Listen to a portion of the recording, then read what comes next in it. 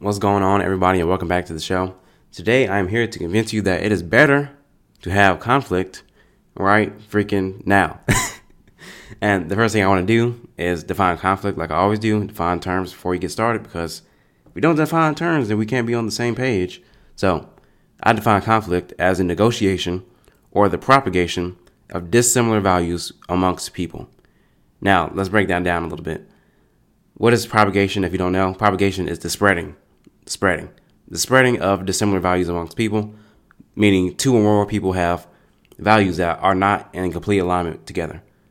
Now, conflict is not inherently bad as people like to make it out to be, and I'm going to prove to you why it is not, because it is just a logical contradiction that is easily picked out if you hear these examples that I'm about to give you.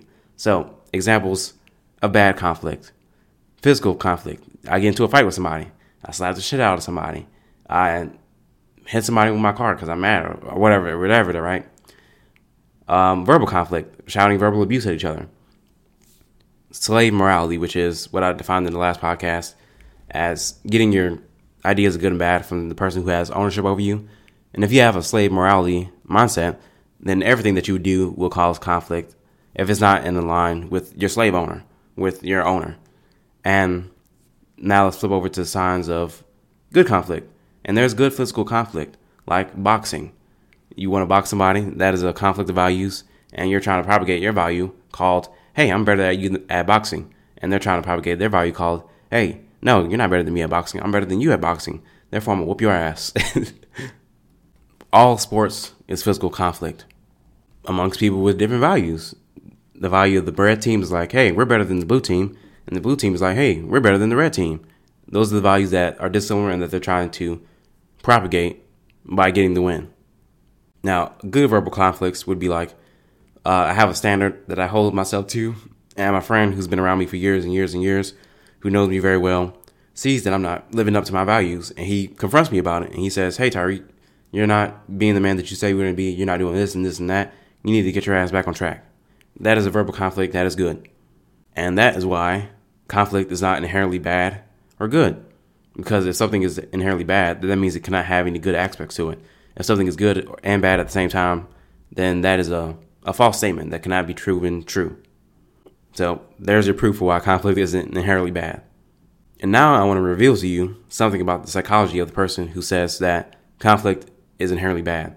And what they're saying out loud to other people is personal confession that they have not been able to, they couldn't have values of their own as a child, and that they assumed that even as an adult, nobody else around them can handle it emotionally or psychologically when they try to negotiate or propagate their own values. I want to take a little sidetrack on this one because this is a very common thing with everything that happens to us as a child. We have these survival strategies, things that we use to get by as a child that a lot of us take on with us to our teenage years and our adulthood, where they are inappropriate for the situation. Like the guy that doesn't think that conflict is a good thing. He's saying that when he has values of his own, he gets anxious because as a child he would be attacked, whether physically, verbally, or whatever, right? And he's saying that now, even as an adult and with people who are reasonable, that even if he tried to negotiate for his values or propagate his values amongst them, that they would abuse him in some way, shape, or fashion.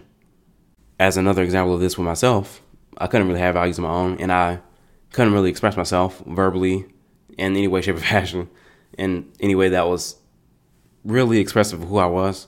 So as I was growing up, I was thinking to myself, well, I acted out that I didn't have any value to provide to people. Therefore, I didn't talk about stuff that I thought about. I didn't share what I wanted to share. I didn't say what I wanted to say. And I took that with me all the way up until very recently, maybe a year ago max. And now I don't assume that about myself. I assume that I have value to provide to people. So I put the value out there and see if people like it or not. But the majority of the lethargy that you see out in the population is people who never got past their childhood survival strategies of playing small and not expressing themselves because their parents or whatever authority figures wanted that for them.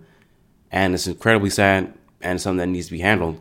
And maybe by me saying this, maybe some people in the future will see this and be like, that's right. I have been doing that since a child. And I do assume that other people are like my parents. And I'm projecting them my parents onto them, and therefore, blah, blah, blah. But let's get back to the main thread. And next thing I want to talk about is why it's better to have conflict right freaking now. And it's very simple. It's because that the longer you delay conflict, the harder and the stronger and the more tumultuous the conflict will be in the future. Let's take a very common example that millions upon millions of people are trying to do at the beginning of the year, which is starting to work out. It's February 3rd as I'm recording this, and people have already given up on their New Year's resolution of getting in the gym. I was actually very surprised that the gym was not full this New Year's. Very shocked, but very happy at the same time because I didn't have to wait on the equipment or anything like that.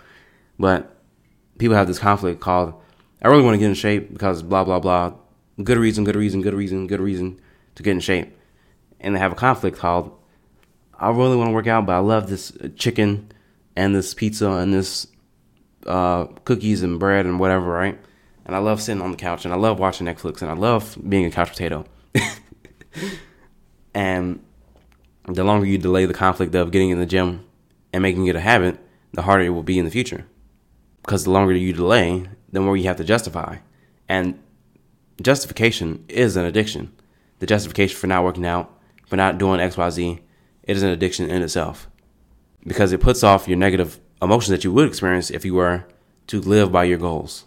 Which is to say, you would say to yourself, I don't really want to work out. I really want to work out, but I just can't muster myself to do it. When you justify it, you delay the negative emotions that you would experience if you could just confront it yourself and say, I'm not working out. I'm not living up to my goals. Feel shitty about it. Because that's what would happen if you weren't justifying it to yourself. And the next example that I wanted to bring up was bringing up an issue at work. You have an issue with somebody, some project manager is fucking you over with a task, and you don't bring it up. And as a result, they'll keep bringing up that issue, or they'll keep doing the same things over and over again. What happens with relationships where issues aren't brought up as soon as possible is that you just get resentful at the other person and you feel contempt for them, and then you want to quit your job and you hate your boss and you blah, blah, blah, and all that stuff. And the same thing happens in relationships with the spouse. He or she does something that you don't like or that offended you or something, right? You have some negative stimuli from what they did. You don't bring it up to them, and you let it build and you build, and eventually you get to the point where you having this huge argument and you bring it up. Remember 3 months ago you did blah, blah, blah? Yeah, that's right. Oh, man, I'm laughing, but incredibly sad and entirely predictable. And another common example would be asking somebody out on a date. There's a conflict called, hey, I really don't want to get rejected. But then there's a conflict like, hey, if I don't ask anybody out, I'm going to be lonely and die alone and never have a family and all that stuff. And what happens with a lot of dudes is that they want to ask some girl out and they really think about it and they think about it and they're getting ready and they're getting ready. And then next thing you know, she's taken. And then you're feeling like, oh my God, man, I wasted the opportunity. She should have been mine, blah, blah, blah.